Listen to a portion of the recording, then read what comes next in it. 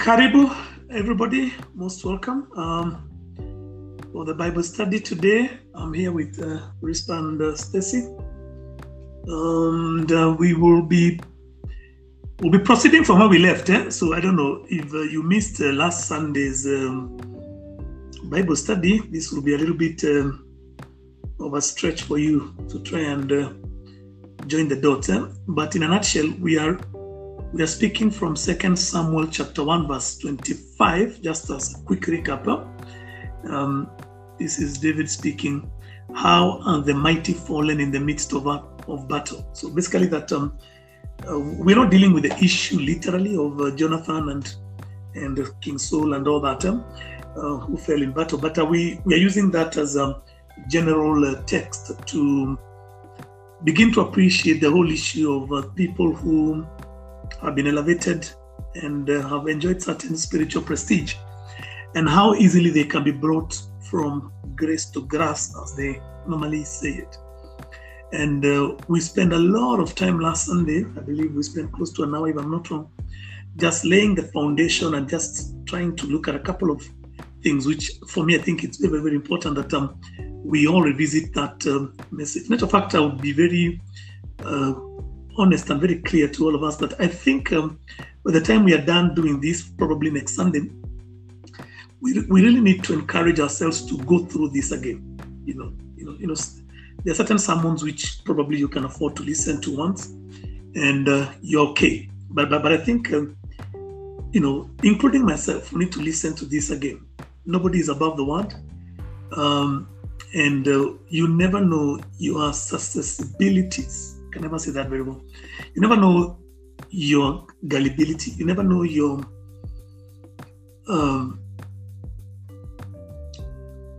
propensities, your inclinations, especially to error. And that can very easily lead to failure. And most times we get to know it when we're already there. So sometimes if we can be able to kind of, allow ourselves to saturate or allow ourselves to be saturated by this kind of information, in a way it gives you a heads up, kind of a sense of preparedness, even as you move in this journey of life. So basically, we are talking about how the mighty have fallen. We have picked three key areas. We said that from a male perspective, it will be gold, girls, and glory. Okay, but on a general, level, we call it prosperity or money, sex, and power. Okay, prosperity or money, sex, and power. And we just say that these three particular areas are areas of great gullibility and susceptibility rather. They can be very slippery, and yet we have to interact with them, which is now the place of challenge, because we have to interact with the issues to do with morality, have to do with issues to do with power, issues to do with resources or money. And so we need to have the correct spiritual posture, and even mental frame to be able to manage these situations without them becoming our Waterloo, as the Americans would call it. So I remember we were looking at Titus 2:11-12. We're looking at 2 Timothy 2:19. I don't want to go through all that. We were talking about the season we are living in from the book of Timothy, chapter 3, and chapter 4. We were looking at what has been already prophesied about the last days and the kind of things which we are to expect, which more, to be very more clear, are already at play. This is a set of play as we speak right now. Permissiveness, greed, liberalities, freedoms, rights, free choice, and we can go on and go on and go on. We also say that these are the days of if it feels good, then have it. Okay. We also say these are days of uncensored consumption. The days of enthroning the self. Okay. The days that everybody wants to be in charge, and if you're not in charge, you make the life of those who are miserable. Case in point is what is happening in the US. You understand? One man's ego is driving that great country near the brink. Just one man's ego. It's driving, the country right to the brink. And I think it's okay if that was just one man's ego. You can imagine the kind of what is the word? The way it has infected other people. Okay. One of the things that I've done sometime last year and this year, I have reread a number of books which have been very important to me. So I've always been a fan of Robert Greene. 48 Laws of Power. He's done The Art of Seduction. He's done 33 Strategies of War. He's done the Art of Human Nature, something like that. And I think the last one is the one that he did recently. And a number of other books which I've been able to bring into play. There seems to be one kind of a theme when you read some of these books that tend to deal with human functionality or dysfunctionality for that matter, and that is how morale is so contagious. Okay, because look at Trump. One person has so much influence, so much potential, so much power, especially in respect to the gullibility of others. Okay, which is basically what you're talking about. And of course, in this respect, we're talking about the issue of power and the kind of stretch and the kind of power it has and hold it has. So anyway, I don't want to go into a lot of that because I think we shall be having time maybe in the future just to look at some of those things, in more greater detail. So just as an example, prostitution, which is basically people selling, their flesh or their body for money. Today is called making an honest living. Okay, we haven't gotten there in Kenya per se. In terms of practice, maybe. In terms of the legalese, maybe we haven't. It's still legal. I think they call it the law against solicitation. So look at even how some of the words people play around with them. It's called commercial sex work. Okay, it's so clean. It's really kind of clean. And the same can be said with all the other wrong and very diabolical practices like homosexuality or abortion or whatever it is. All those horrible things, we kind of try to clean them. Which, to be very honest, wrong is wrong is wrong is wrong. What is wrong and is wrong. Okay, it just can't be any, irrespective of who engages. So it's generalized and characterized and kind of given one nice clean sheen, very nice clean sheen. There's a term we've been using here in Kenya of late, that if you visit some office somewhere in what do you call that place? I visit some office somewhere in along what you call Upper Hill. That's where the former Prime Minister and his offices. They say if you go there, irrespective of how messy things are, utapewa mwosho moja. That is the term we've been using here. If that guy cleans you, you're clean, man. Everybody you say you're wewe ni mweupe kama pamba. That is the term. So anyway, that's beside the point. But the issue is that we try to lay a lot of foundation, which I don't want to go into all those issues. We began very strongly on the issue of immorality, which is, I think, where we stopped, seeing that we were unable to do the other three, and I don't think we're able to do even the final one today. So basically, we said you never graduate from caution in this area. This is very important, and I want to, just reiterate it. Allow me, because I know we are belaboring the point maybe to some extent, but I think it is critical. You never graduate in this area. And one of the things I would have you church members know is this: Satan is mighty patient. Okay? If you're looking for a patient person, if there's somebody who plays his cards with a long-term, con game in mind, is Satan. And so he is never too concerned that you are presently on your A game on this area.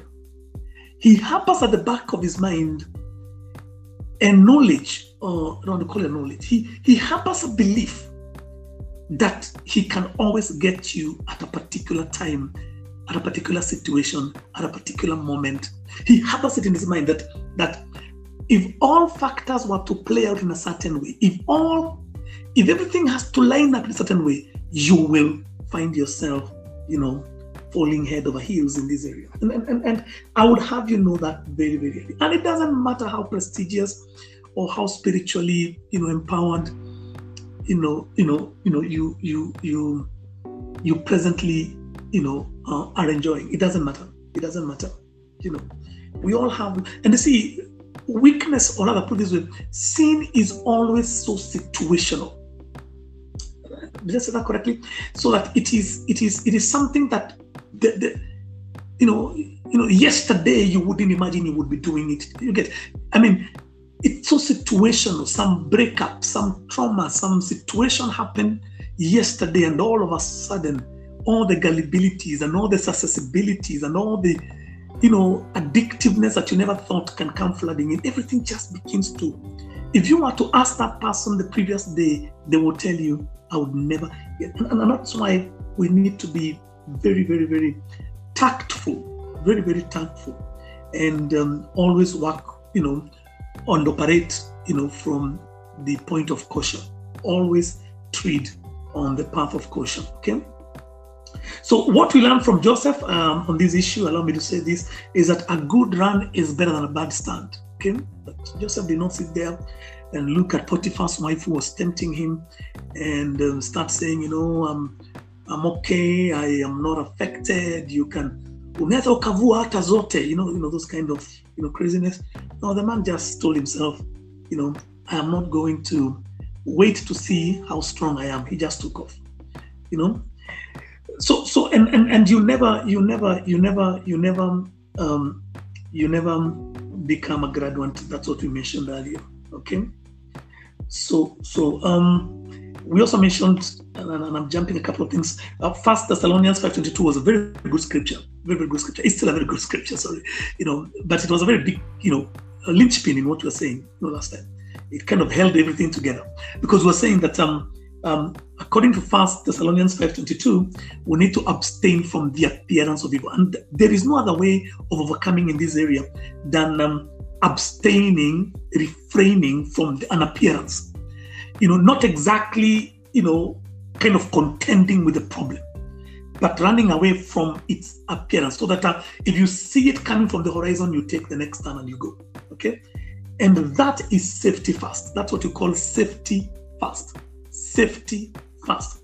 If you see the appearance of evil, and especially this kind of evil, then abstain from its appearance. Don't wait until you have to contend with it on close quarters, because believe you me, and I can tell you with certainty, the bulk of the stories you read, and some of us, maybe you have read maybe people's stories, it is that flattering at a very close quarters, that sense of self-belief that you can get so close and still get out. And of course, we know from the book of Proverbs that you can never put fire on your bosom and it doesn't burn you, and it speaks in respect to the issue of sex.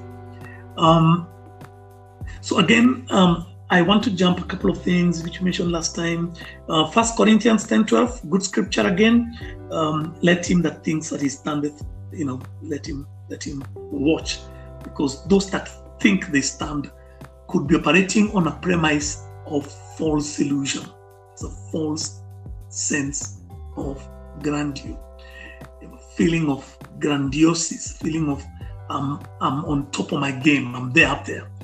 And it is built on quicksand, until you realize that this body, the Bible calls it it's a body of sin. You carry it with you. It's called the flesh. Really, really, really important that I tell you this, because it will be so sad that after we have said this, that 1 year from now, we mourn you. And what I mean by mourning you, we mourn any of us, including myself. We mourn any of us, and not because you've died physically, but we mourn the potentials that have died. We mourn because of what would be. We mourn because of, the latent abilities that have been laid waste on the wayside of life because of, fluttering with this very deadly cancer, very terrible, terrible, terrible cancer. So, we also mentioned that there's a good fear. I'm jumping so many things there, which we mentioned last time. I have to move to my second point, which is the thrust of what I want to share with you. We said that there's a good kind of fear, which is an instinct. We called it that way, and I've used this example many times, or this definition many times.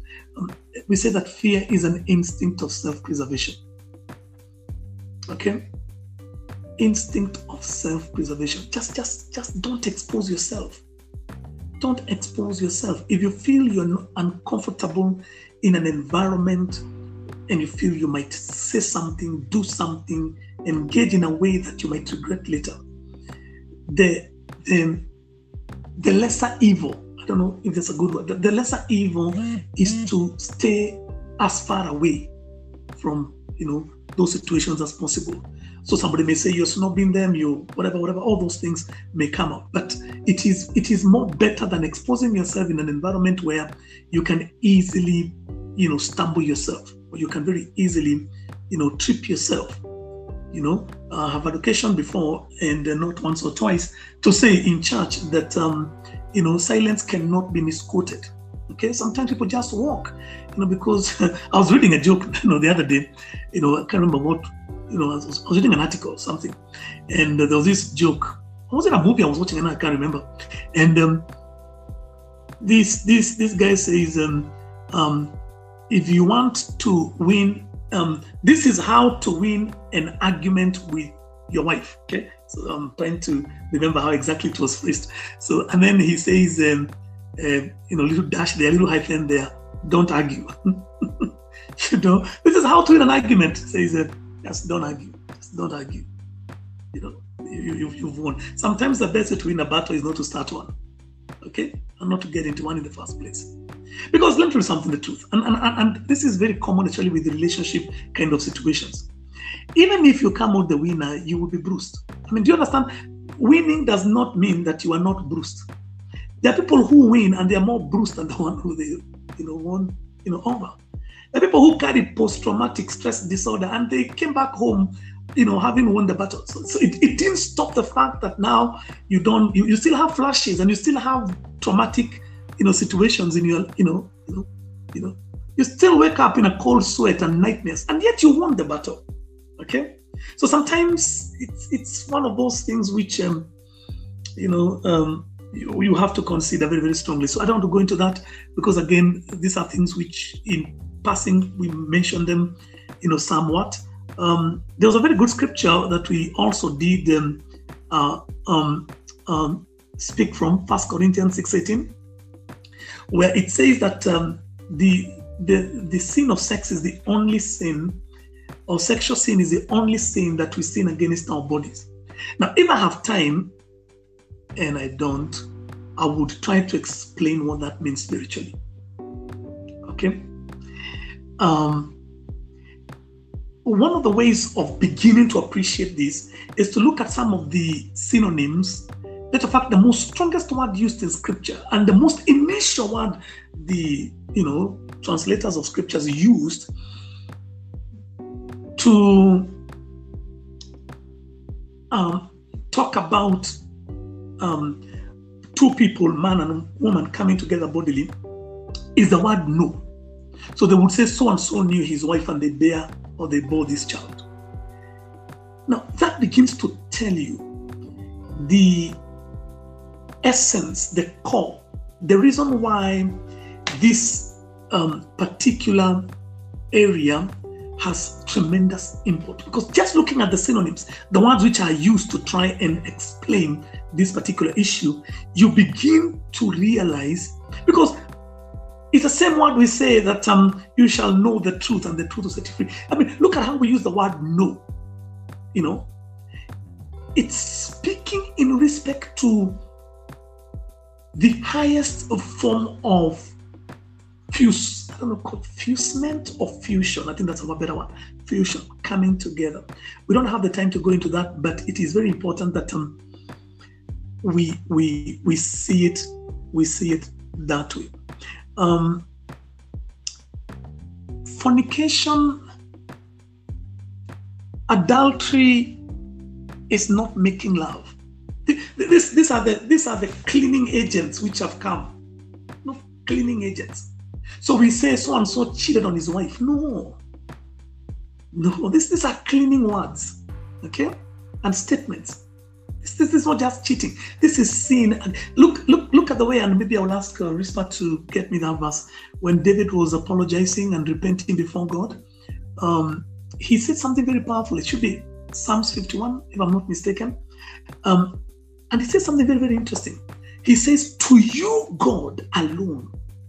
To you. And then he says, alone have I committed this grievous sin. I mean, he would have said, I've done this against my wife, Micaiah. He would have said, I've cheated my wife. I mean, you understand? So when David was repenting in respect to his sin with Bathsheba, he says, this one I have committed against you. So we've come up with all these cleaning agents of making love and kind of conflicting, we have very ambivalent meanings when it comes to, lust and love and all that. And again, I keep saying, these are cleaning agents, okay? Because if you can clean the language, you can remove the sting from the deed, okay? So David says that, and I would like to get the verse, at least you can be able to appreciate, it a little bit much more from the scriptural point of view, okay? So when you look at a man like Solomon, again, let me say this and try to, skate through this. Solomon is what you may call a man of impeccable insight, because that's how you can define wisdom, really. Okay, the man has not only insight, knowledge, and ability to pierce through issues. He has also a particular way of expressing those, issues. He can paint a picture. If you read, and I've gotten the verse now, Psalms 51 verse 4. Just give me a moment to read this one for you. Against you, hear this very strong. This statement. You only, that is the emphasis, have I sinned and done what is evil in your sight. Against you. So by the time people start talking about what they did, because it's just cheating against your wife, you can easily rationalize it. You can rationalize cheating. You can rationalize it. I mean, you can say, they also don't feed me. I mean, I don't know how, they also don't do this to me, or whatever it is, So all these cleaning agents, one night stands, cleaning agents, friends with benefit, cleaning agents, I had a fling with so and so, just cleaning stuff. But the truth of the matter is that it is grievous, and it's grievous to God, and it should be viewed that way. Okay. Now I was on Solomon, and I was saying Solomon is a man with tremendous wisdom. I have always used it humorously, and I've said that Solomon is the kind of man who, when he opens his mouth, wisdom flows effortlessly, like carbon dioxide comes out of somebody's nostrils. He is a man he's a man capable of decoding some of the most difficult issues of life. He's a man of great understanding. He paints a picture in such a way or such a manner that it baffles anyone who has a brain. He is extremely good and capable of putting some of the best analogies, some of the best metaphors, some of the best illustrations in a way that you are left, kind of dumbfounded with his ability to paint a picture. That's Solomon for you. And he does that on this particular area of immorality, lust, prostitution, and review. He does it in such a tremendous way. But Solomon was a lover of, and I know you may have a problem in saying this, but it's the truth. He was a lover of fornication. Okay? That's just what you can call it. That's what you can call it. I mean, you can see how it really reduced him. To his own words, he says that, the prostitute will turn you to a piece of bread. I mean, he was actually done exactly that. He's reduced to a piece of bread. He succeeds. He fails in what he succeeds in admonishing us. You understand? Okay? So when it comes to this area, his wisdom, his knowledge, his insights, what he knows is not enough, because it takes much more than knowing. And I'm going to tell you something. It takes more than knowing that something is wrong. You need some inner anchor and strength. You need some inner anchor and strength. You need strong supportive networks that can be able to constantly remind you of the grievousness of this particular area and keep you in check. Sometimes even human firewalls, human shields, because there are people who can comfortably make it look very easy and guide you in that direction with ease. But there are people who you mention adultery or something you want to do, and they're going to come hammer and tongs on you, and you'll banish the thought. You will regret that you even thought about it. Okay? And I want to believe that I'm one of them. If you try to talk about adultery in my presence, I guarantee you we're going to have a small fight with you. Well, small is understated. Okay? Because that's not the way to go, really. That's not the way to go. It's a few minutes that can wreck and wrecks. And you can see it. You read people's stories, good people's stories, men of God stories, and you see their bones littered on the wayside of life. Okay, so basically, those are the things which you talked about. Okay, weakness is different from wickedness. Weakness is different from wickedness. That's how we need to look at it. That's how we look at it. So we have to stop blaming hormones, okay, and genes. No. This is choice, and we have to say it as it is. Now I want to move into. Okay, how long have I spent? That's a long time. Just trying to recap, and I think I've added one or two things which, if that is to be viewed as a good thing, then it's a good thing. So let's move to the area of money, what we call also gold or prosperity. None of us is again immune to the seductive approach of the lure of money. I don't think that's a proper sentence. But none of us is immune to the seductive nature and the allure of the finer things of life. The prosperity, the trappings of power. Money, and I will use the words interchangeably, is equal to life because money equals to time. And time obviously is life. When somebody dies, we talk about lifetime. We spend the quality of our man hours, either thinking on how to make money or going out to make money.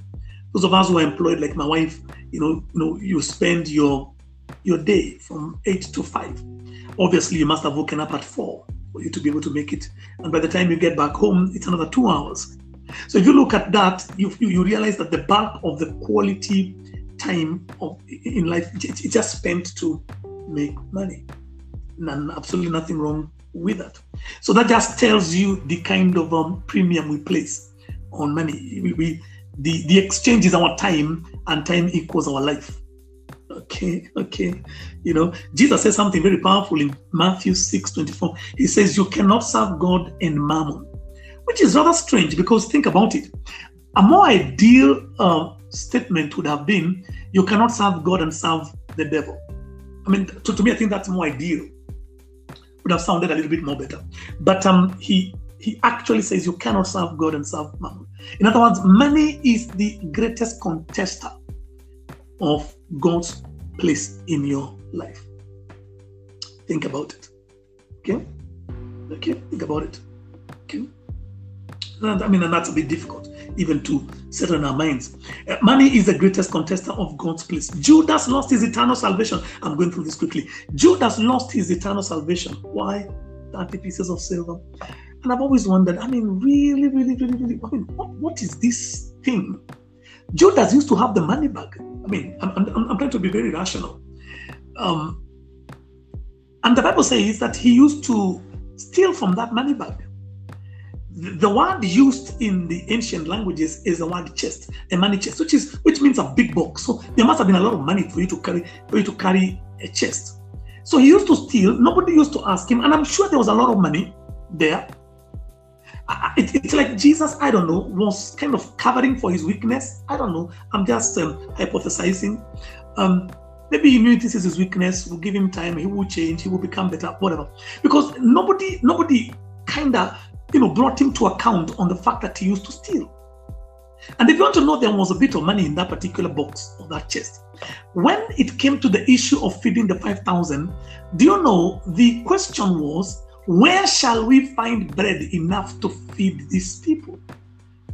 Okay, the question wasn't, with what shall we buy this bread for these people? So if you can feed 5,000 and your problem is where to buy it, then obviously you are well resourced. So I keep wondering, where did he put the money bag for him to go get some 30 pieces of silver, which was fairly very little money? Okay, I mean, and again, I'm hypothesizing. Why didn't he just go and take the 30 pieces from the bag? I mean, it looks more rational that way. Okay. So Judah lost his eternal salvation. The man had the money bag. That's what I've said. Look at a man called Gehazi. Gehazi lost an opportunity to be the greatest miracle worker. If you don't know who Gehazi is, Gehazi was the servant to Elisha. Now, if you know the progression, Elisha was the servant to Elijah. There are 16 recorded miracles, in the Bible that were wrought through the hands of Elijah. Elisha asked for a double portion of the anointing. There are 32 recorded miracles, of Elijah. Okay, imagine what would have been if Gehazi took a double portion. Wow. We'll be talking what? 64, 32 by 2. Okay, so just lost it. He would have been one of the greatest miracle worker. Matthew 6:21, the Bible says, where your treasure is, there your heart will be. And you know what happened to Gehazi? Gehazi, followed Naaman because, Elisha refused to take the money from Naaman for performing the miracle of healing. So Gehazi's heart was, and I put in my notes here in a humorous way, Gehazi's heart was in the bags of Naaman. So he has to follow him. That is why his heart was in the money. So his heart was in the bags of Naaman. Okay. He had been packed in that suitcase. Okay. He was packed in that suitcase. Okay. I had one man of God use some very interesting analogy, and he was saying that Gehazi looked at Naaman's donkeys, which were full of gifts and all that, and he said, these donkeys are so tired, I need to go and relieve them of this weight. So he followed so that he can relieve the donkeys because they were very tired. I cannot tell where I got this from, but I know it's a borrowed statement, but it's a beautiful statement. That the gold you cannot give to God has become your God. I've used it for like 30 years, I don't know, maybe more. The gold you cannot give to God has become your God. Anything that cannot be surrendered. I'm not saying that all the money you have belongs to a man of God. Please understand that something. I'm saying in terms of principle, anything you can never let go because God is in demand of it. Okay? The gold you cannot give to God has become your God. You need to read 1 Timothy 4:10. Paul says that Demas has forsook him because he loved this present world. I mean, these are all great people, Okay. There's a statement here which I used many years ago in church. Many hearts are saved, but what about pockets? How many pockets are saved? Many hearts are saved. What about wallets? How many wallets are saved? And we know what is happening in this day and age with the prosperity message and all that. Okay. Jesus says, feed my sheep. I think most of us men of God had feed on my sheep. Because the truth of the matter is that the poverty of most Christians is the result of greedy preachers. It's not because they don't work hard. It's not because they are not diligent. It's not because they don't have the avenues to grow themselves.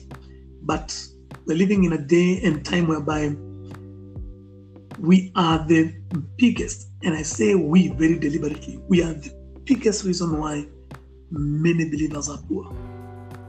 We're greedy. We're abusive. Okay? We abuse people's resources. We prey on people. We are very heartless. We don't even have empathy that somebody is going to struggle. We can take food from the mouth of a child without fear, without qualms. It's the most sickening period, I think, in church history. And I say that with a very heavy heart, because I see it all the time, and I can tell you, it makes you really, want to make some, terrible, dangerous prayers. You feel like this is so wrong that we have allowed greed to get to this very, very, very base and vile level, and God will punish us in a terrible way. Okay? Jesus said, if you make one of my little ones offend, it were better than a millstone was hanged on your neck and you are cast into the sea. And I can tell you, this is going to be a major, major, major. There are people, and I repeat, there are children and people's children's children that will never find their way because of this kind of craziness we do.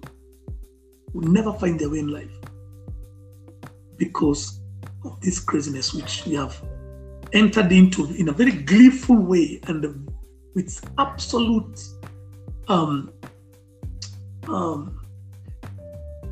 that impunity. I think that's only what I have in my mind. So let's choose to what am I talking about? Lot chose to stay in Sodom because it was a prosperous city, yet it was wicked. He almost perished. The guy escaped by the skin of his teeth. He escaped by a whisker. He chose the prosperity, and he never quite made the choice on the basis of righteousness. And he almost perished. When God's wrath came visiting Sodom. Okay? We have to tell the people, and I want to bring this to a close, that we need to stop trading. We have to stop trading with God. The message of giving is not a trade-off. It's not a trade-off. This is not an exchange. It's not a trade-off. It's not a trade-off. We have to stop trading with God. We have to love Him and do His will. If the people are able and they are willing, they are going to support ministries. Okay?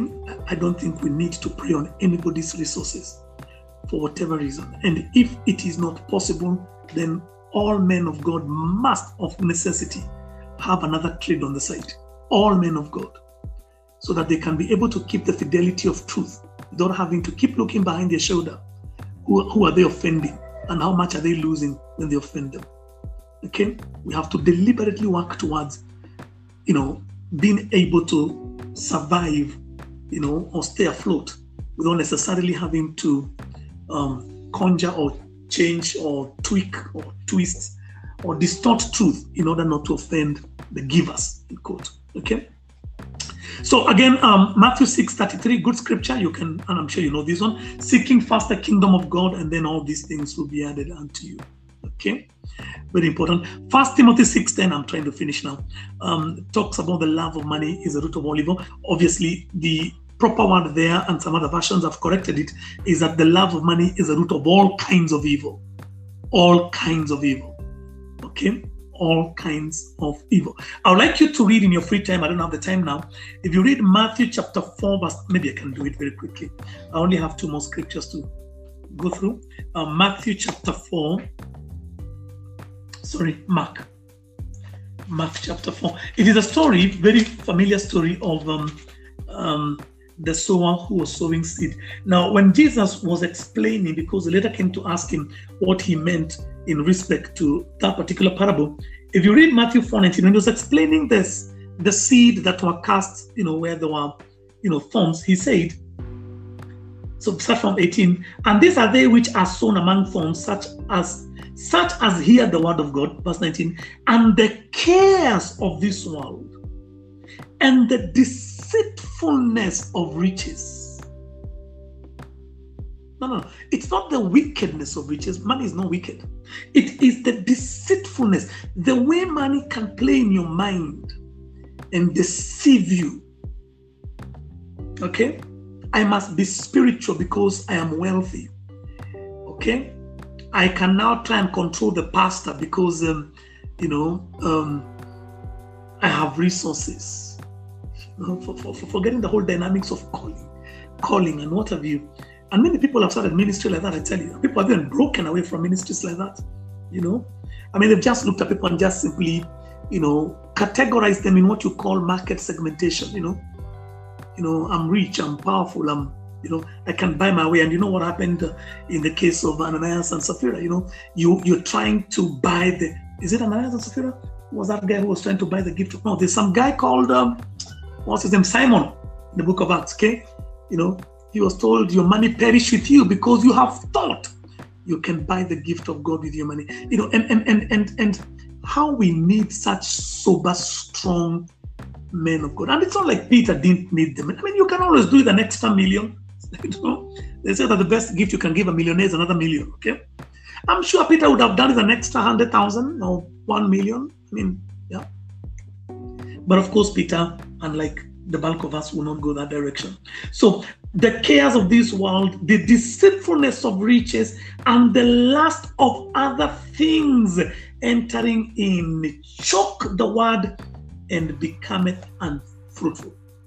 Enough said. Oh, I tell you, that scripture is self-explanatory. Enough said. In a way, you cannot even be, how can I put this? Those that fall into the snare of prosperity ministers are not victims per se. They are contributors and collaborators, because deep down within, they are looking for something, and that something is not God. And that's the truth. Okay? We cannot in any way let them off the hook that easily. They are looking for something, and that something, truth be told, is not God. They're also looking for a trade-off. Okay? So if you read chapter 6, verse 26, my second last scripture, Jesus told the people who are following him, and the Bible says there were a multitude looking for him. He says, I know why you are seeking me. And I love the one, it uses the word seeking. Okay? So they came looking like if they were very deeply spiritual. Oh, Master, where have you been? We've been looking for you. And he says, you are not seeking me because of the miracles. You are seeking me because you ate the loaves. Just think about it. How many people all dress up, perfumed, cars, cleaned up, children packed into those beautiful cars, going to a church across the street 20, 30 kilometers, not because they're seeking God. It's sad. It's sad, but because they ate the loaves, because they want a piece of the pie, like the Americans will call it. So, people seeking the Lord that for the loaves' sake. I finish now. The scripture which I have is Isaiah 31, and I'm debating whether I should read it. I know we started late today, so I'm trying to save one time. So what that means is that we're going to be dealing with the issue of pride, which is basically enthroning oneself. For today, we will just deal with this particular second point, and we'll take it up from there next Sunday. Allow me to read Isaiah 31. It's a long, read, so that's why I was a bit hesitant. But I think it is worth our time. I'm using the King James, which I don't prefer very much. I've done better with an NIV. I don't think I have one here.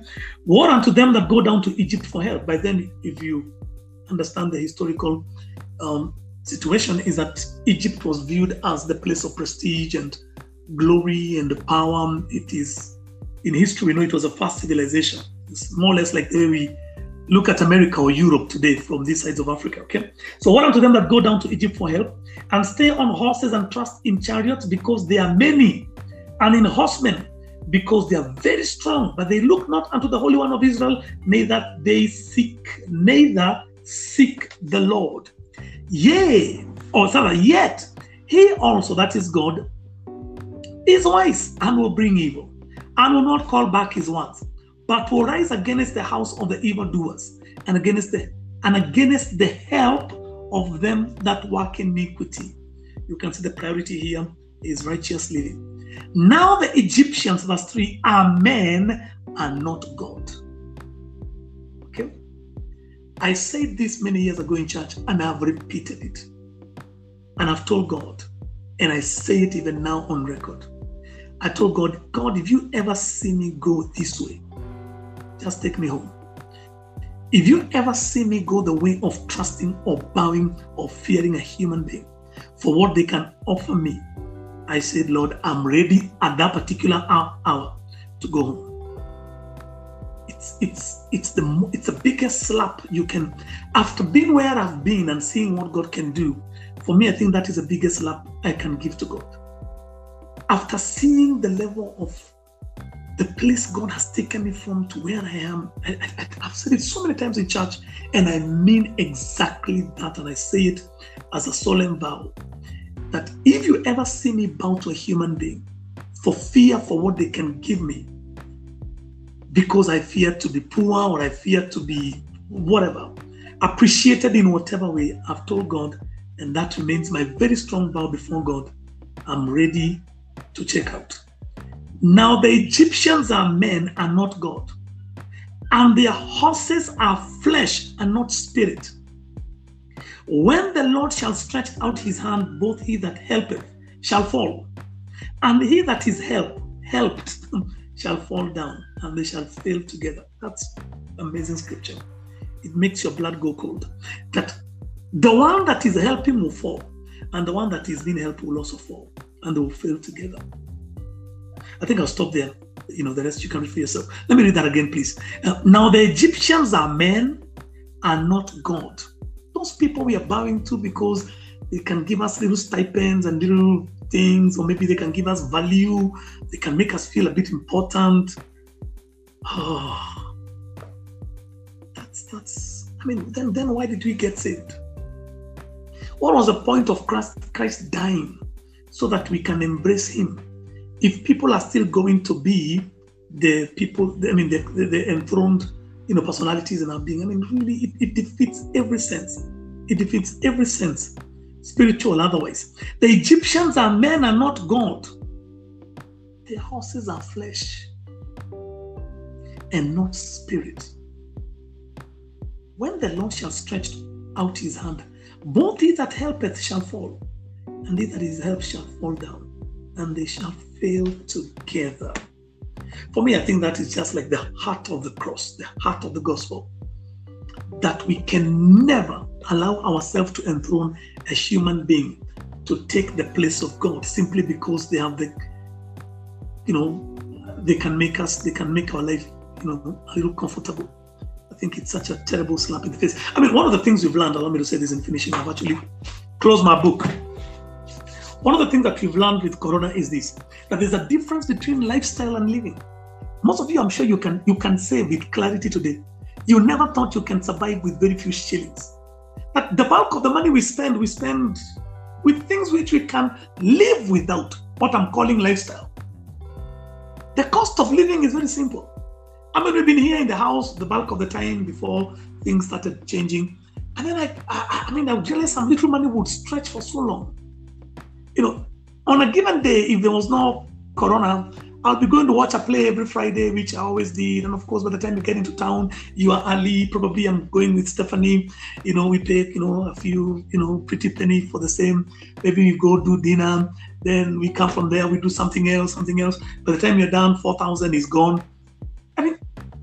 I realize you can actually minimize your movement and you'll still be alive. You'll minimize your movement and you'll still be alive. I noticed in the early days, especially when the pandemic, hitting or hit, even the grass grew on my path. The way I normally leave the house, I'm the last person on this stretch. I noticed even the grass grew on the path where the car passes because I was rarely getting out of the house with the car. Okay, that didn't stop me from being happy or just living or just staying afloat. Lifestyle can be expensive. Living can be fairly cheap. Great. My time is really up, and I should really thank you very, very profoundly for keeping or staying on, staying on, and I'm sure this is going to be a good one for you in the days to come, and even now, pass it over to other people. I'm sure they can benefit equally from the same. Thank you again. God bless you.